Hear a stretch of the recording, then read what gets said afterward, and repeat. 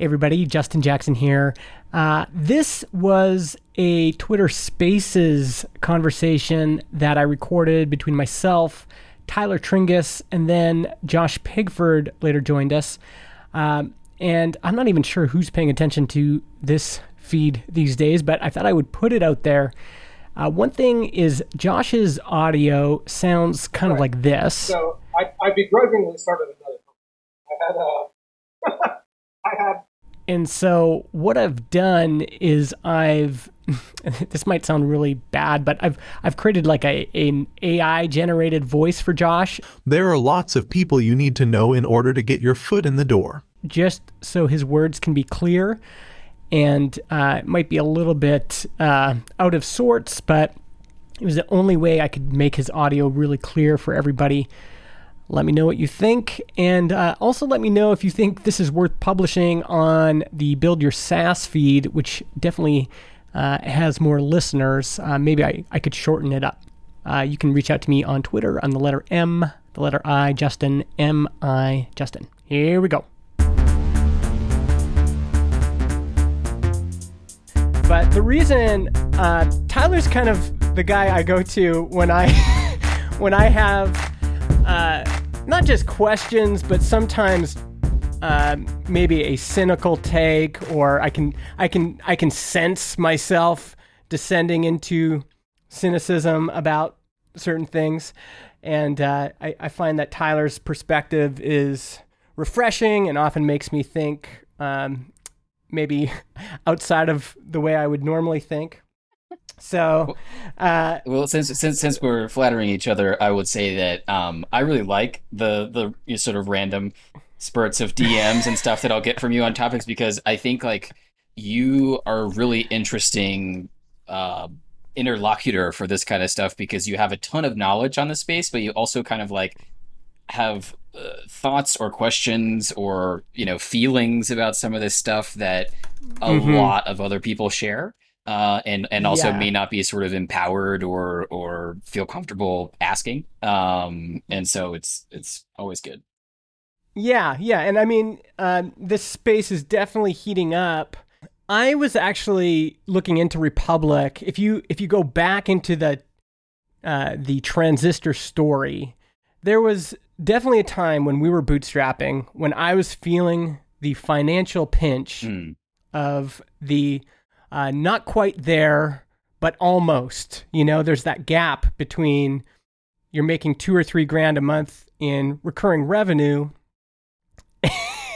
and your wife and kids are looking at you like, "Dad, when are we gonna have money?" And during that time, I think this is pretty evident if you listen to our podcast. You can hear me thrashing, and one of the things I brought up to John, my co-founder, is Republic. Maybe we should do a crowdfunding round on Republic. So this was 2 years ago, and I remember tweeting about it, and most people just weren't talking about it, didn't seem interested in it. If you looked on Republic at the time, most of their crowdfunding rounds seemed to top out at about 200, 300, 500 grand.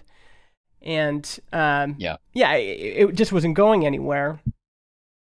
And fast forward now, it feels like what broke this open was Gumroad's crowdfunding round, and the government raising the limit to 5 million.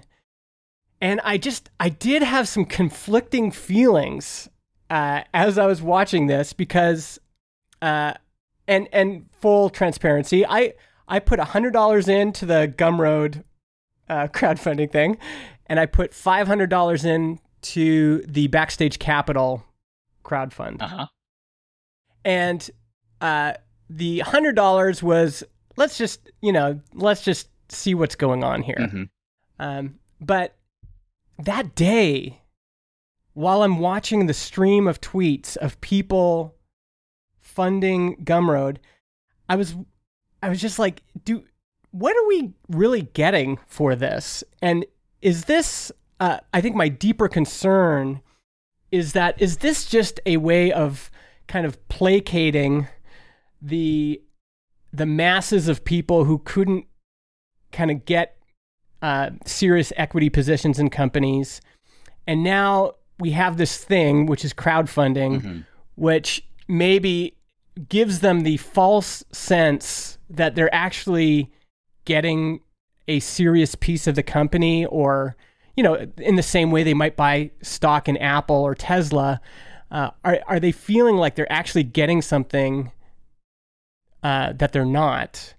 And what are the chances of any sort of considerable return on investment for when investing in these crowdfunding campaigns? Yeah.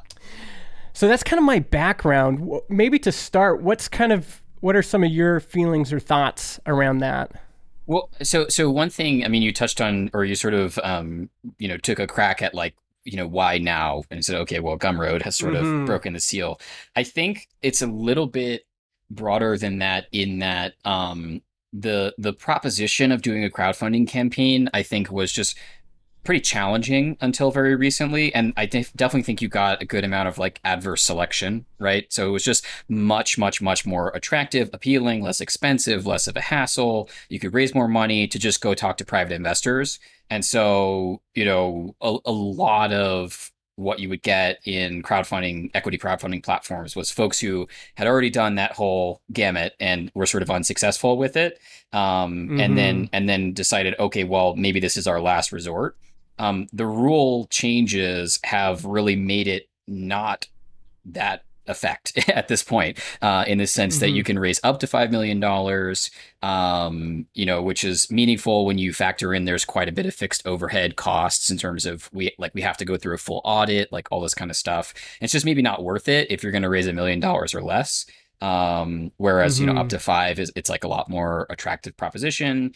And also you can do this thing, which is what we're doing, which is called testing the waters, which is you can run a campaign. It used to be set up like an IPO. You literally had to be completely mum about the idea that you were going to do a crowdfunding campaign until the moment it was live, and you'd already set up all those costs I was talking about. You had to pay all those upfront and everything before you could even, get started, before you could tell anybody about it. And so you had this really high risk of failure, right? That you didn't know if it was going to work or not. So between those different changes, it's become a lot more attractive product kind of overnight, basically. And so for us, it was we hadn't seriously looked at it for those reasons. And then with these changes, it's oh no, this makes sense for us now. Let's do it. So I think that's part of why you're seeing this unlock. I mean, definitely Saho and Gumroad and Backstage were a big part of it, two big popular ones on the first day of the changes. But I don't think it's 100% just a bunch of people kind of, piling into that idea right after them. I don't know. Yeah. And maybe we should bring Pigford in a second. Beauty. Okay, so Josh Pigford, you've got feelings on this. And by the way, you just launched some sort of funding. I didn't even I knew you were kind of working on a new project, but all of a sudden it was you're raising money. So maybe as some background, can you tell the folks what the heck you're doing? What's going on? Yeah. Right. So I begrudgingly started it. Okay. I had no intention. That's right. And so what about crowdfunding?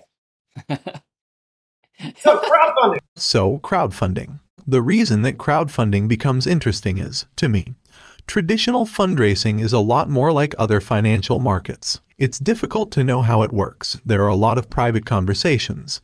There are lots of people you need to know in order to get your foot in the door. Most people don't get in the door at all. Crowdfunding, to me, is like the democratization of financial markets. Yeah. So let me break in here, because I can see why crowdfunding is attractive for founders, especially founders who have an audience or a following or any sort of influence in a space. In the same way that in the NFT market, the spoils have gone predominantly to people who already had an audience. Mm-hmm.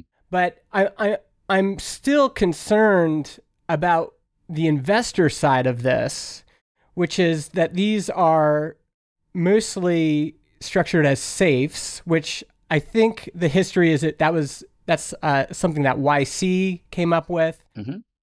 And the idea is that you get a kind of a promissory note that if there's a liquidity event, if this company sells, raises a bunch more money in a traditional round, or goes public, then you have your promissory note kind of converts to equity at that point. Yep. Am I correct on that? Yeah, that's it. And the struggle I'm having is it just feels like, especially in this new, whatever we want to call this, indie maker economy, creator economy, bootstrapper economy, let's just say Gumroad. The chances of Gumroad having a liquidity event just seem low. Like, what? It's crazy profitable. I don't know about that. Think about this, Justin. Are you going to be running Transistor when you are 80 years old? I mean, I often the answer. Yeah. I know, Yeah. but You won't. Sure, I can see why it's attractive for me, but why would someone want to buy a safe in Transistor right now? Because you will have a liquidity event sometime in your future. There are very few companies that last forever. At some point, there will be a new valuation placed on that investment, and people are taking that bet that in the future it will be worth more than what they invested. Yeah. I'm sure there's some people that would like. There's some people that would like to take that bet right now. Like, when is Justin gonna die? When is he gonna be off Twitter? Let's make some bets on that. Justin, let me add something here, which is, I think, helpful. Which is, I think. So I think at least one of your concerns, or your concern about a safe, is not super related to crowdfunding, except that for sort of simplicity's sake, the vast majority of the Reg CF financings are done on a safe, which you accurately described, but also gazillions of other early stage financing. I would say probably the majority at this point of, under $1 million or $2 million rounds are done on a safe, just because they're very quick and easy. You don't have to actually exchange the shares and all that sort of stuff. And I think what maybe you might be over-indexing on is something that I know a lot about, which is in this world of folks building, very profit-focused, not intending to necessarily raise round after round and exit as soon as possible, all that whole universe of entrepreneurs, the safe is not super aligned with them, right?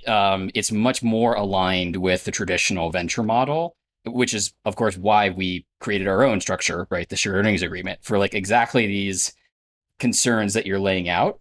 But, that's more of an optimization, right? It's just that gets us closer to alignment. Still, the vast majority of companies out there, the upside is all in the possibility that they have some sort of liquidity event, that they eventually get acquired, or they go public, or they sell a majority stake or something like that. So, I don't think as an individual investor, you're giving up all that much, because literally there's us and a handful of other folks who are out there optimizing for, I want to invest in you and then I want a share of your profits, right? Most of the investing world doesn't work that way. And so that, the Reg CF stuff is just kind of leaning into the dominant way that folks do investing anyway. Although we're talking to WeFunder about being able to have a Reg CF compatible seal as well, right? So we may see that, but the risk of liquidity is baked into the fact that it's a risky bet to make an early stage investment in one company. And there is a chance, there's a big chance it's just not successful, right? But there's also a chance it's successful, but takes 45 years to get to liquidity, which is just kind of baked into the whole risk of making an early stage investment. But I think it's not it's not a huge area of concern. If you think the company is going to be successful and valuable, sometimes you can even do a secondary. I'm not sure you can do that with Reg CF yet, but if you're 15 years in and you're okay, I'm done, my investment is worth 20 times more than it was, but they're never going to sell, you might be able to sell that to a new person who's happy to take the next, 10-year bet. Yeah. So yeah. Yeah. Actually, can I break in? Now, remember, I'm a dumb jackass. I don't know how any of this works. And so you might have to help me like massage this out of me, but one of my concerns is about information inequality and also just opportunity inequality. And so, like, again, let's just use Gumroad. So they're giving up 6% of ownership as a part of the financing event, and the investors will only receive equity stake once the safe note turns into a round. Right. So for me, someone like me who's like not great at math and not even really good at understanding financial instruments, already I just have like concerns. Like, so they're giving up 6% ownership. That obviously means something. But how significant is that? Especially with like, does that 6% ownership that they're giving up include the 1 million that Naval and Jason Fried put in? And did Naval and Jason Fried invest on the same terms as everybody else in the crowdfunding campaign? There's like this, some of that is kind of hard to discern. And I mean, if Jason and Naval invested on the same terms, that would be fine, I guess. But if they're investing and they get real equity, like they actually get the stock right now, that's certainly more powerful, at least in my view, than some sort of promissory note for the future. And so I'm worried about some of those issues. And there's also just, it all depends on what people think they're getting. Yeah. Like if people have this feeling like, oh, Gumroad's going to the moon and they're gonna, this is like my chance to get a piece of it. But is there other risks that aren't visible right now? Like, is it possible that these safes can be diluted, or like, what are all the other things associated with this way of raising money that I'm not seeing? I mean, I think we should talk about this in a second, but like, I think the biggest risk is really more just around the valuation, right? It's that, you are just sort of letting the crowd determine the valuation. And so while maybe it's a good bet, if you pay way too much for it in terms of getting too small of a slice for your dollar, maybe the company does well, but you don't as an investor. So I think we should probably talk about that in a second. But I mean, I think the structure stuff is not a super big concern, to be honest. I mean, I think you might be overweighting the difference between a safe and actual converted equity. Like, for the most part, like, you kind of run a simulation, right, of investing in the same company 100 times, and in one you're a safe and in one you get, common equity. Kind of works out pretty similarly. You're probably not going to have access to profits anyway. Like, if you're investing in equity, you're probably investing in preferred equity, which doesn't get a share of the profits anyway, unless they have a special right to it. So like, pretty much it's just like, does this, I own X% of the company, right? And at the valuation I invested, and, like, do they either raise more money or exit? And those are the main dynamics that affect it. And I don't think there's a big difference between whether it was a safe or, other structures, to be honest. My guess is part of your issue with crowdfunding is that it makes it easier to throw your money at something. Yeah, I mean, the cynical take on especially the Gumroad round is, that it really feels like a donation more than anything else.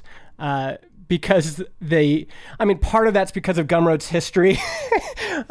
And I don't think it's overly cynical to say that, like he raised a bunch of money and then, the money all got given back to investors or got written off or whatever.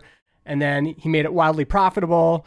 And now he's running it with a really small team. And it's like, okay, what is this money for? But the reality with crowdfunding is different. It makes me think of something like fractional share trading with stocks. Yeah. To me, fractional share trading is a net positive because it lets someone like me put in a few $100s a month and experiment with investing. So crowdfunding allows people to dabble in investing without risking $100,000 or $10,000 or whatever. It allows them to actively learn how to invest in startups. Yeah, so I have actually two kind of follow-up questions to that. One is that, if we're dabbling in the stock market, and now we've seen over the pandemic, millions of new investors come online with Robinhood and in Canada, Wealthsimple Trade. And one difference is I can buy, I bought Apple stock at $150 or something when they split. So that's allowing me to buy real equity in a real company. The difference is that I can actually sell that right away, either at a profit or a loss, and a safe can't be resold. And so there is a little bit of currently, yeah. There's a little bit of a difference there. Yes, that's true. On the liquidity side, your money is tied up. On the other hand, if you can't afford to have $100 tied up, you probably shouldn't be investing. Yeah. Yes. And I think there's also this question about upside. And so that's my second question, is that with YC, so they invented the safe.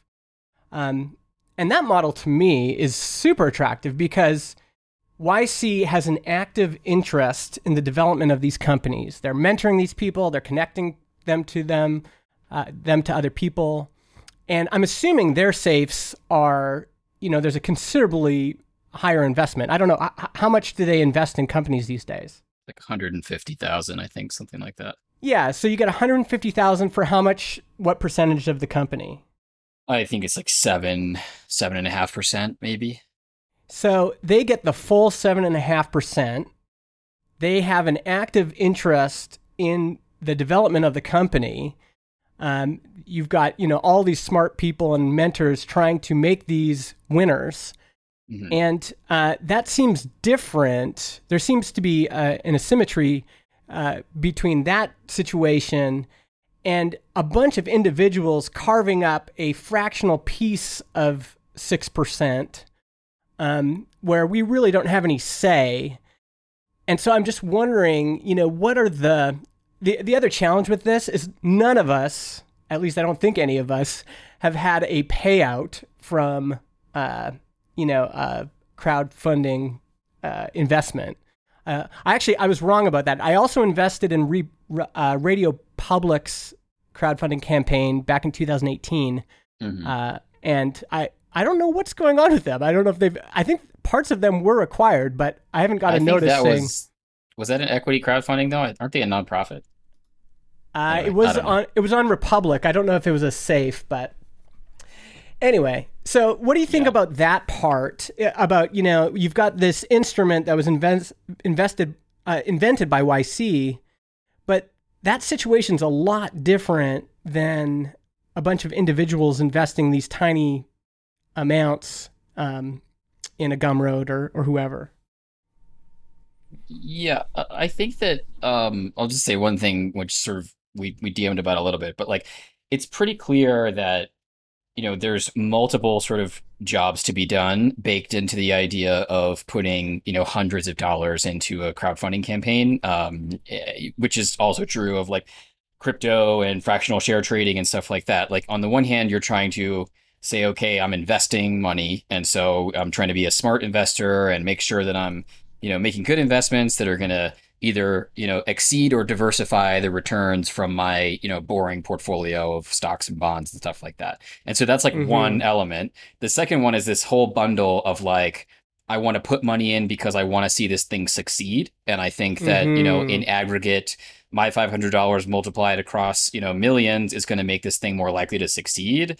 And also I want to be along for the ride and learn from it and stuff like that. That has very little to do with, do I necessarily think this is going to beat the S&P 500, over the next 10 years? And I think what you're seeing is, especially because, on these crowdfunding campaigns, like the one we have right now, we have folks putting in $100 and I have folks DMing me saying they want to put in $100,000 into the same round, right? And it's like definitely a different mix of those different jobs to be done for those different investors who are actually clicking the same buttons and investing in the same campaign. So I think it's just like, that for me was a little weird to get my head around, but I think you just have to get comfortable with it in the same way that like, people buy Tesla stock in part because they just, love Elon and think the cars are rad and don't necessarily think it's going to be the best investment per se, or it's a mix of those things, Yeah. And actually, maybe let's just pause here. That's a like I really want to dig into this, like these emotional jobs to be done, because that's fascinating. But maybe could you explain with Ernest, like what's the difference between your old way of investing? Like if I was an LP and I did whatever it was, like $5,000 a quarter or whatever, am I getting the same terms as this crowdfunding campaign, or was the old way better or worse or equal? Like how do they kind of compare? So first I'll say we're very different. So most of the time there is going to be no difference between private investing and crowdfunding investing. So to your earlier point about like, Gumroad had the CF campaign and then they had a private round with like Jason Fried and Naval and other people. I have a very high degree of confidence that those were functionally the same rounds. It's just, there's kind of extra fees for doing it on crowdfunding. So if you can raise an extra million or two off of that platform and then only get the smaller folks in, it's just a way of, paying less fees in total, but it's usually the same. For us, it is actually totally different. It's not even that there was an old way and a new way. Basically, we're still doing the same way. We're still raising LP capital from only accredited investors for funds. Like our Fund 3 opens in July and people are already committing to invest in it, now, right? So that still persists.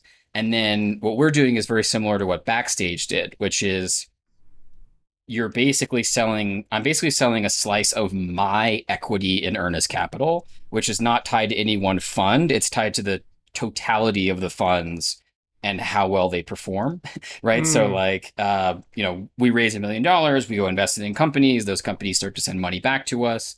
The way most funds work is once we return $1 million to the LP investors, we, as in like the owners of Earnest Capital, which is predominantly me, keep 20% of all those profits, right? That's called carry.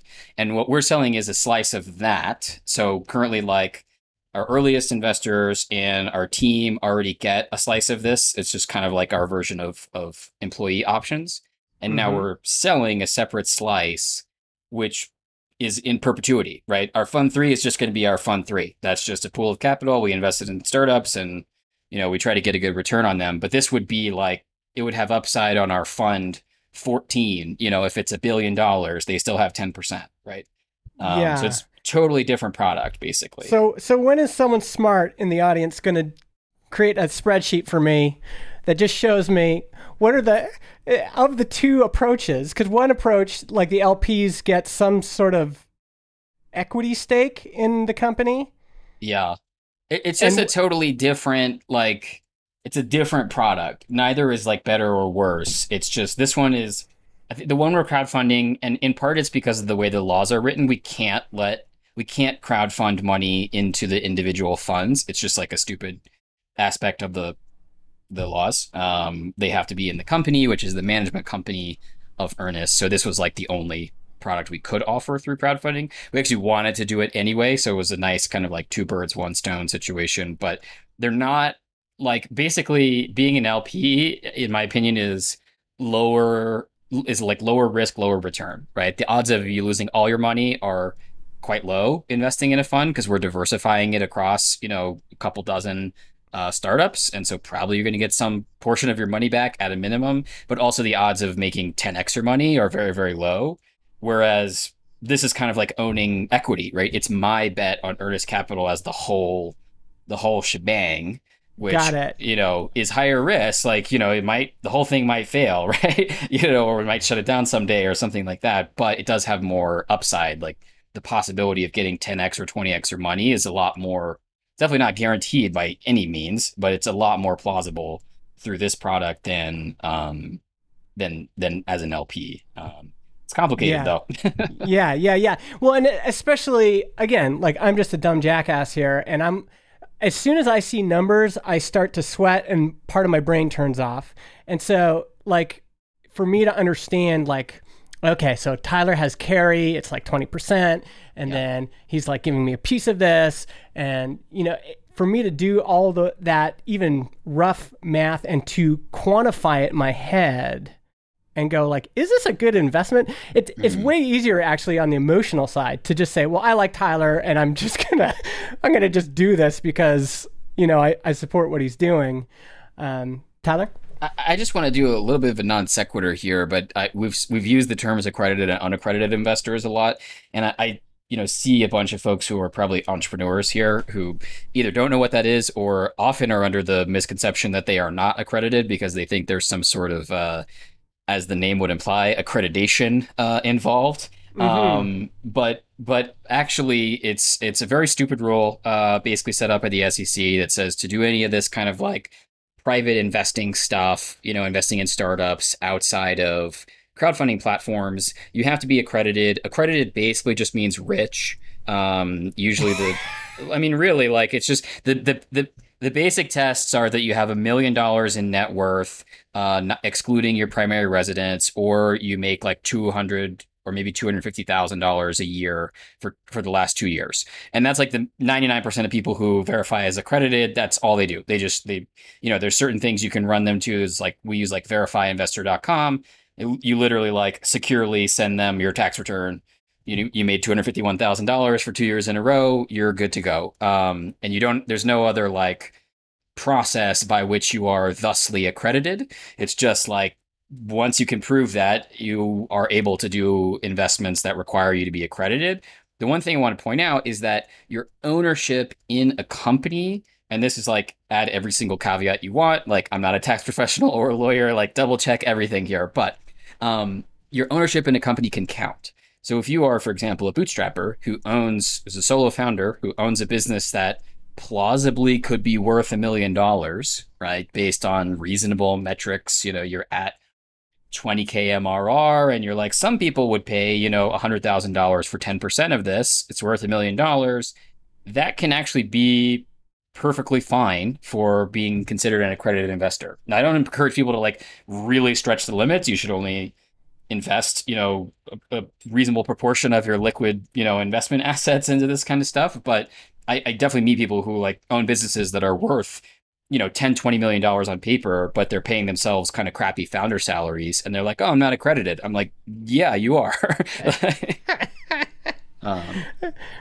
Okay. I want to just, I think we can go for a little bit longer, but one thing, let's just play a little fantasy investing here and thinking about a regular person. And I think a lot of people know my story, but a lot of my life with 4 kids has just been paying bills, making by doing, is that the way to say it? Just making it, and maybe having a little bit of money on the side to invest. And that's probably most North Americans, to be honest. But, the path to wealth creation seems to be to either start a company that succeeds and have a majority stake of that company, or invest in a company that succeeds and have some sort of stake in it. For a regular person who is looking to create more wealth, what do you think are some of the approaches that they should like tangibly be pursuing? Of course, there's always going to be the risk, but start a company. So you think the first step no-brainer. is like starting a company is by far the best? It's very, very hard to get rich. You said like it's the dominant modes are, start a company and own a big share of it, or invest in a company that does really well. Like Coinbase is going public today, and I'm sure a bunch of people became. Well, I'm not sure that a bunch of people became rich. I think a very, very small number of people were not rich and then will become rich off of their investment in Coinbase. Probably most of them were already rich. But like if you're not already wealthy, like by far, by a 50-to-1 ratio, like the way to get there is to start a company, or the sort of rich dad, poor dad, kind of like methodology of just, work really hard and save a whole bunch and allocate capital over time. You don't have to start a company, but like angel investing, any of the stuff we're talking about, like you should not be thinking of it as like, this is how I'm going to go from not wealthy to wealthy. This is about like people who already have a decent portfolio looking for, diversification, looking for, some outsized returns, et cetera. But, I don't think anybody should be investing in anything like this because it's how they think they're going to get wealthy.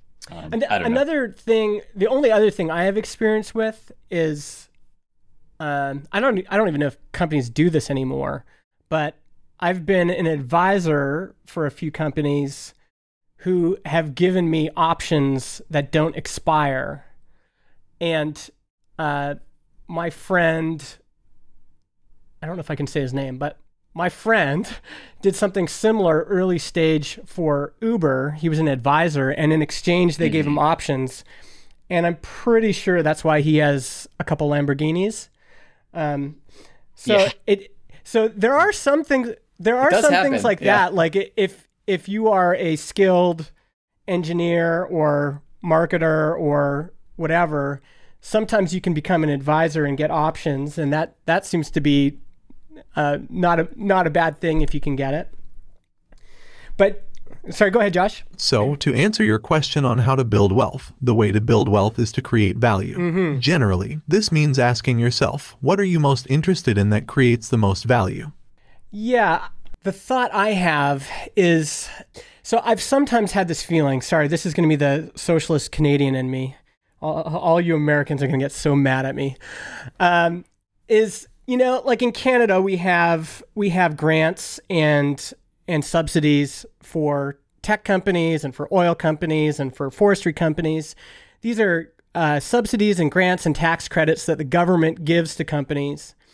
And I've often wondered, why don't we just as the public demand that converts to equity?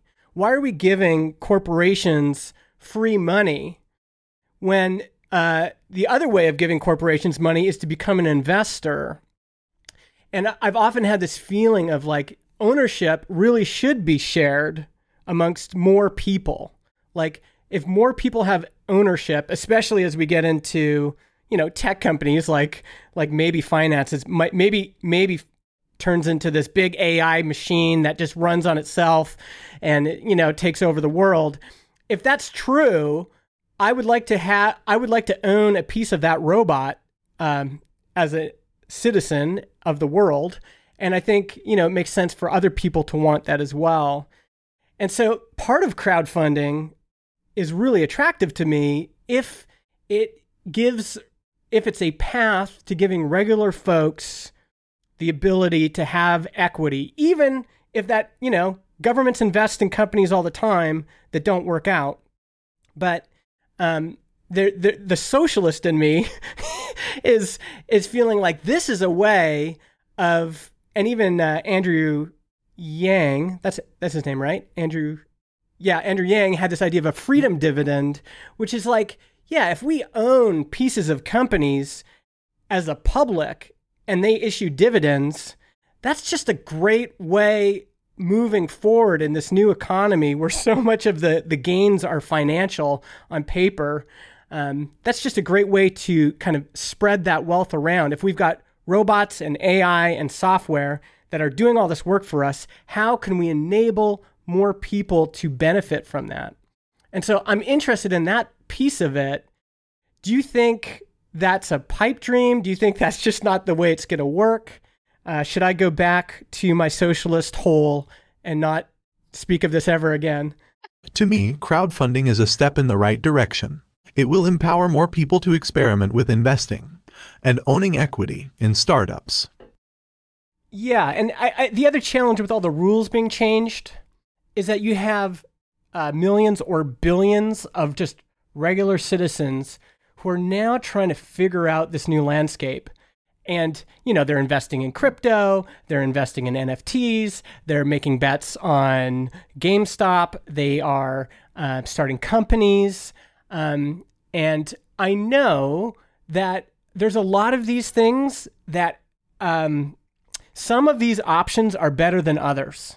Like we all have a general sense that if you start a services company or you start a local restaurant, the chance of that turning into any sort of meaningful, like your equity there is just not as valuable, generalized, of course, as starting a software company that has tons of leverage and you can replicate the bits for free forever and you can reach way more people. So, if someone was going to come to me, like my daughter's 18, so this is pretty, this is pretty poignant right now. I'm thinking for her, like what advice would I give her?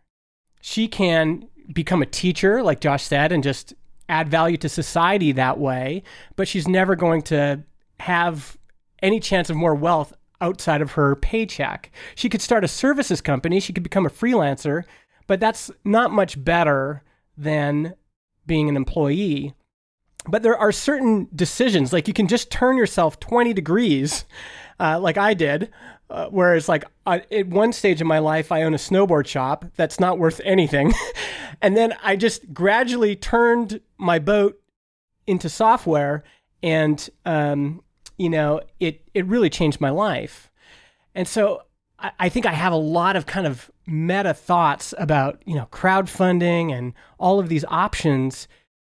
And my question is always like, is this a legitimate way of turning your boat and maybe getting a piece of some future action? Or is this just like, we're just emotionally investing in causes and founders that make us feel good? The other thing I wasn't quite clear about is like with Sahil, and maybe we need to have him, but what's he using the money for? Like, is he able to just take that money off the table and just put it in his bank account? No. Yeah, it has to stay in the company. So it's just for growth and like a normal equity round. But I think I want to amplify a little bit something that Josh said earlier that was, I think, really good analogy, which is the comparison to fractional stock trading and stuff like that, which is, there is an element of like low stakes learning here that I think is really valuable in the sense that sometimes you just need to put $100 into Robinhood to learn that a single stock can go down by 50% in a week, and you're like, oh, okay, right. I learned that lesson. It only cost me $50 instead of, $5,000 because, I waited till later and I bought, $10,000 worth of whatever, single stock. I think there's an element of that as well. I think a lot of people are going to, put $100 to work in a CF company and realize that the company can continue doing really well. And there's a lot of illiquidity, right? It might be 10 years before you see a return. It'd be nice for a lot of people to sort of be able to learn that, for relatively low stakes. At the same time, you are seeing, I think, a full mix of folks, there's a kind of a challenge where I think it's very hard to really build wealth because if you don't have the experience, you probably shouldn't be risking that much capital, right? You know what I mean? If you've never done this kind of thing, you shouldn't be putting your life savings into it. But if you're only putting a few $100s into it, well, even if you crush it and it's a nice 10x return, that hasn't really changed your life, right? Although on that topic, it's hard. On that topic, right now, regular people are investing hundreds of thousands of dollars in some cases on college education in the hopes that it's going to translate into wealth. And so sometimes I get like kind of pissed about it. There's often this feeling of like, and you definitely get this with accredited investors. It's like, well, we're up here and we have the wealth, but you folks down there, you can't make these kinds of bets, even though they make those bets all the time. They buy a $100,000 truck because they think it's going to help them run a plumbing business. And unaccredited investors can gamble their life savings at a casino too. And so I to me, like one reason I'm so loud sometimes, and I know people sometimes don't like it, but I just feel like, I grew up in a small little farm town and the richest people were real estate agents and lawyers and farmers. And I never knew there was anything else. And when I found software, when I started working for a software company in 2008 and then read Getting Real, everything started clicking in my head like, whoa, this is way different than the snowboard business. Like the margins here are insane. And that translates even to people buying stocks. And, like I had people in my office buy Apple stock right before the iPhone came out and they also did really well. And so sometimes I'm just interested in what can we do to help people move their the direction of their ship. And, instead of investing hundreds of thousands of dollars in college education, maybe they should be risking, if they're already going to risk the money, maybe they should be risking it in other things. I realize there's downsides to it, but... Yeah, go ahead, Josh. I think the key is not so much optimizing the investment vehicles, and it's more for optimizing for learning and experiences. The quickest way for someone to decide if they want to work for a grocery store is to actually go and work there. Likewise, the quickest way to learn about investing is to actually invest in some companies. Let me just say one thing, which is just extends that a little bit, which is, to the closing point I was going to make about how it's hard to, at any one moment, it's hard to make investments that are going to make you wealthy, right? Because you just shouldn't be risking enough money that if it works out well, you're going to become rich. The caveat to that is that this kind of thing, both the learnings and the money compounds over time, right? So if you're able to start, taking $1,000 and making 10 bets into startups in XCF, and then you learn a bunch and you either all of them fail or one of them returns some money, but you've learned a ton. And also in the interim, you are doing whatever. You're starting a company, you're working a job, you're doing stuff to build your capital base. When you can feel more comfortable investing $10,000, you're also going to be much better at it than if you were just starting from zero at that point.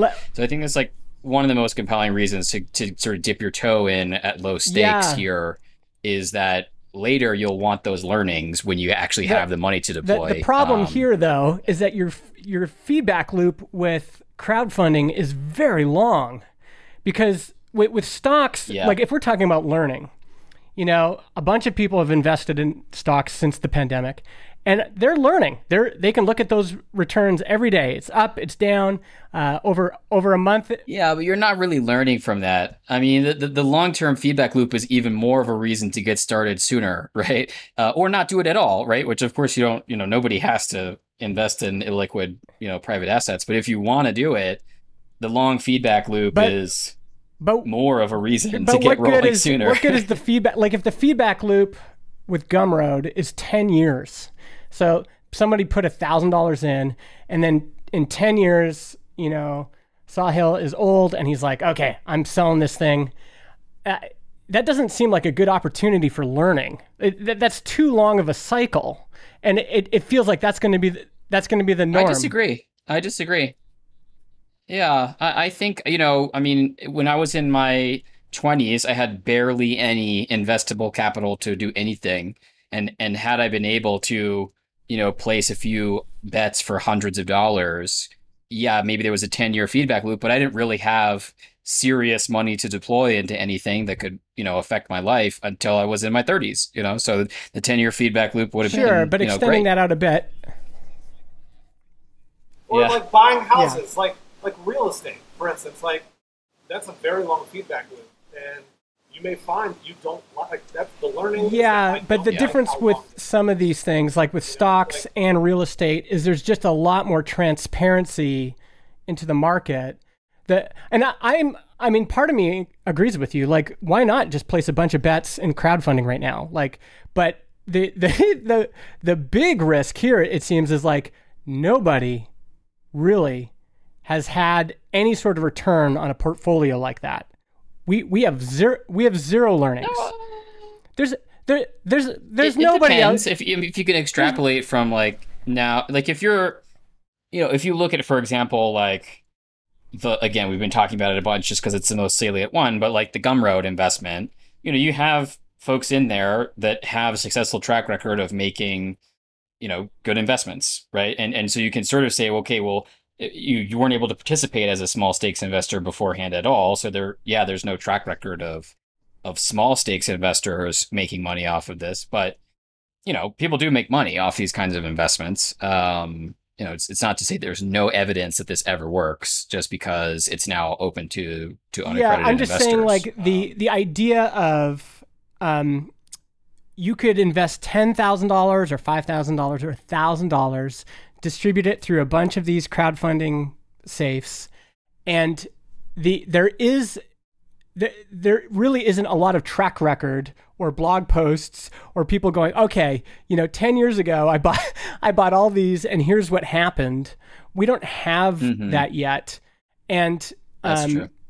Whereas with stocks and real estate and even just good old fashioned stock in a C corp, we have lots of evidence of that, right? Like you at least know, you have a better idea of what to expect.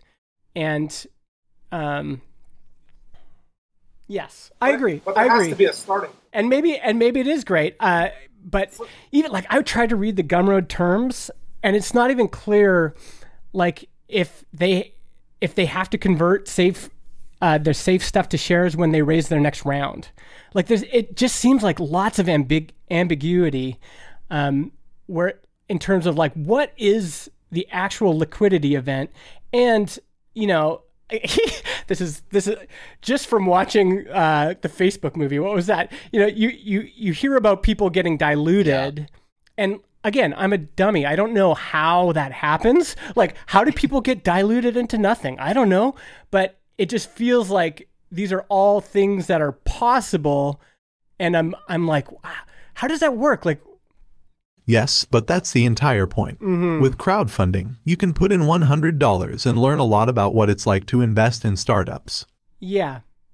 Okay, I want to push back on this. So that $5 million that Sahil just raised, how come he can't take any of that off the table? Like, can he increase his salary? Can he? What are the mechanisms in place that says he can't do that? I don't know specifically, to be totally frank. I haven't read the documentation there. I would say it's pretty on the one hand, the Reg CF investors get to sort of free ride a little bit off of, the two things to look for is a reputable platform, and then also like lead investors can add a lot of security here, where, if Naval, right, who has done, tens of thousands of these investments, it looks it over and says, yeah, this is a standard approach, I'm investing, and also saying this is the normal course of business and there's nothing fishy here. That's, you can sort of free ride a little bit off of the diligence work of the lead investors or the largest investors. And then you can also free ride a little bit off of the platform itself, which, basically these platforms are essentially like a regulatory shield between, you and the SEC as the company that's raising. Essentially, like, they are this umbrella and they say, stay within this box, do these rules, et cetera, and the SEC will not drop the hammer on you for raising money from unaccredited investors. And so they have a pretty strong vested interest for their, continued existence and, not getting themselves shut down by the SEC, to make sure that these things are not scams, that, by and large, it replicates the market. I'm not saying they will do it perfectly, but those are your layers of protection against, something just egregious, right? Where, it turns out you're not even investing in the company and you're just putting it straight into the founder's, Bitcoin wallet, and they can walk off into the sunset. Like, those are your two main layers of protection. I mean, people should do their own diligence, but it's almost not worth it. If you're just going to invest hundreds of dollars, you're probably better off just, relying on the legal fees of the platforms and the lead investors. What's actually, for both of you, because you're both doing this, what is in place that would stop you guys from raising your salary to $1 million a year and operating at a loss? You can definitely be sued under fiduciary obligations. Like, if you do something totally raising your salary a bunch is in one category, and then literally just running away with the money is a separate one. And that second category is crossing a line where you'll just get sued, and it's against the law. But I mean, to your point, Justin, I think oftentimes there's not much that would prevent someone from sort of taking advantage of the situation, but that's not unique to to crowdfunding, right? I mean, when we make investments, we're making multiple investments every month, and every single one of those carries some small percentage risk that the founder, basically just takes the money and ups their salary massively and doesn't hire anybody and then shuts the company down, right? That's something that, you just have to bake into the risk that, even when you buy a stock, there's a risk that the company is a total fraud. And there's like short selling hedge funds that go and try to uncover those frauds and make their stocks go to zero. Like there's some edge case risk, but I don't think there's just not a lot of examples of folks, crowdfunding or otherwise, just literally kind of running away with the money. Yeah. So let's close with this maybe, which is to ask, is there ways that, well, let me just personalize this. So the biggest risk for me right now with Transistor is that it's got good cash flow. We're doing well. But the biggest risk is that stops happening in 2 years or a year or 3 years, whatever. Is there ways that founders like me should be thinking of diversifying, taking money off the table? I keep waiting for that magical 37 Signals Bezos investment where he just gives me the cash. I get to put it in my bank account. I buy a Lamborghini the next day. Like it seems like that's only happened once, and that happened to Jason and David. But are there ways that founders can do that? Because it sounds like you're saying crowdfunding wouldn't be the way to do that. There are multiple ways for a founder to take money off the table, but at the end of the day, it's about what you want to do with your company. What's interesting to you? Do you want to scale it and make it way bigger? Do you want a bigger team? Oh yeah, I mean, I love running the company right now, but I realize that could change in 2-3 years. But there's also just the existential risk. Like there's a risk that again, something could happen.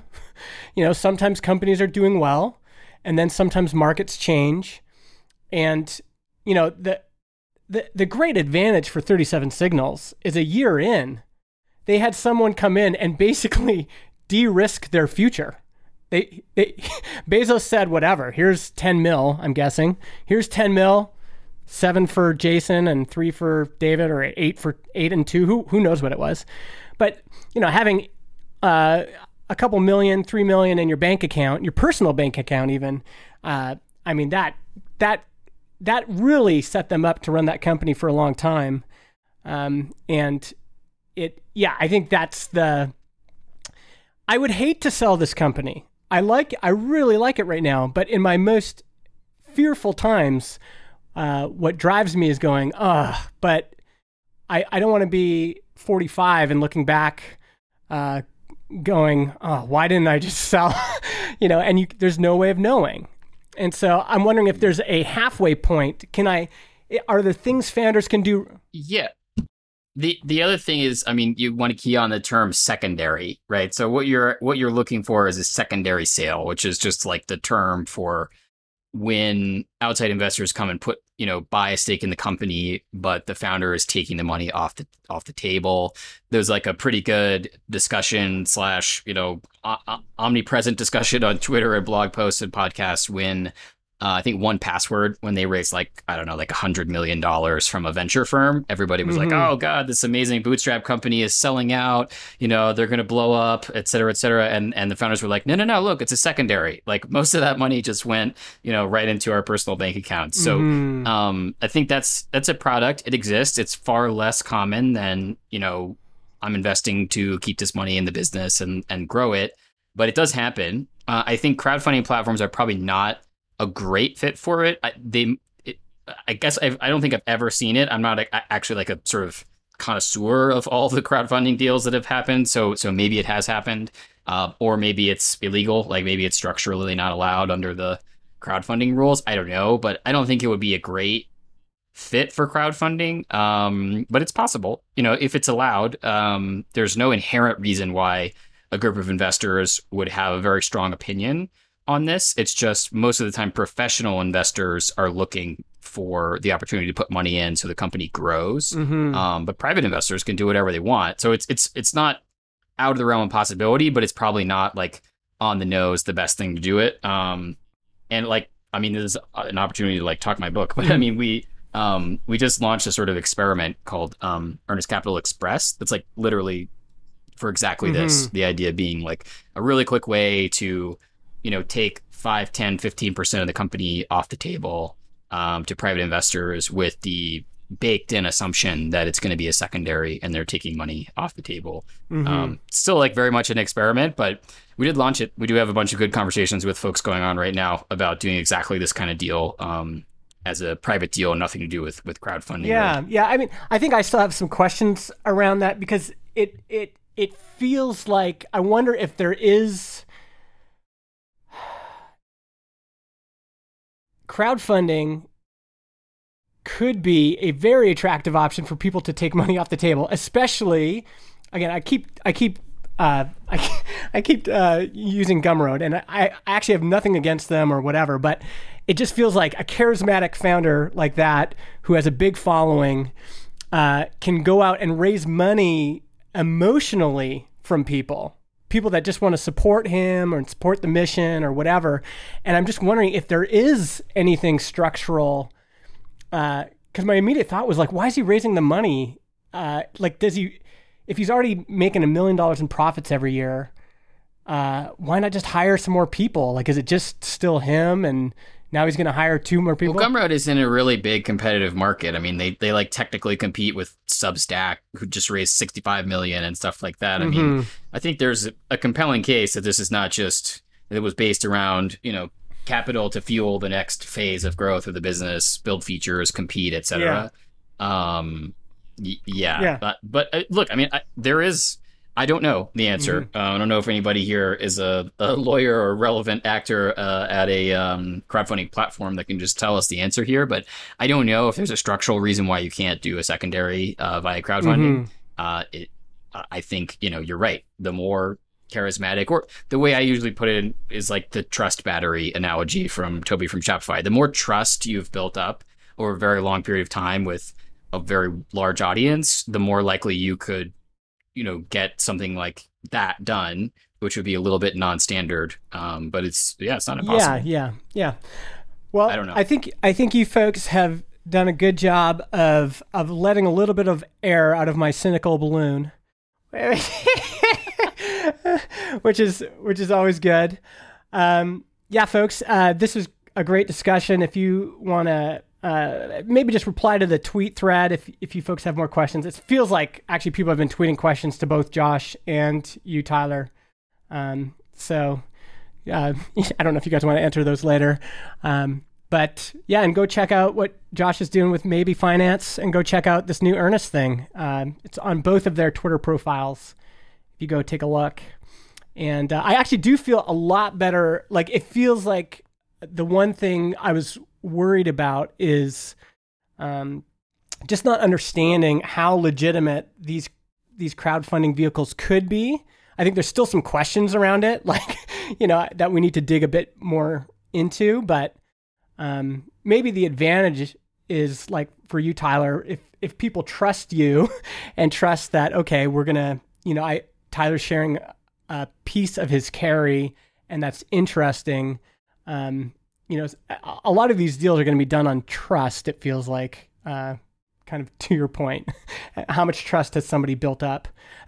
Trust battery is one thing, but there is also the charismatic, quasi-religious influence of folks like Musk, who are having huge impacts on markets, crypto and stocks and everything, and it has less to do with trust and more to do with it's very religious. It's almost like, people will just, whatever he says, people will go and do. And that there is some danger around that for sure. And it'll have kind of ramifications around crowdfunding. And I guess the whole world of finance will be influenced by that. I don't know if there's a way to protect against that, though. Yeah. Good questions and wise words here. This was a good chat.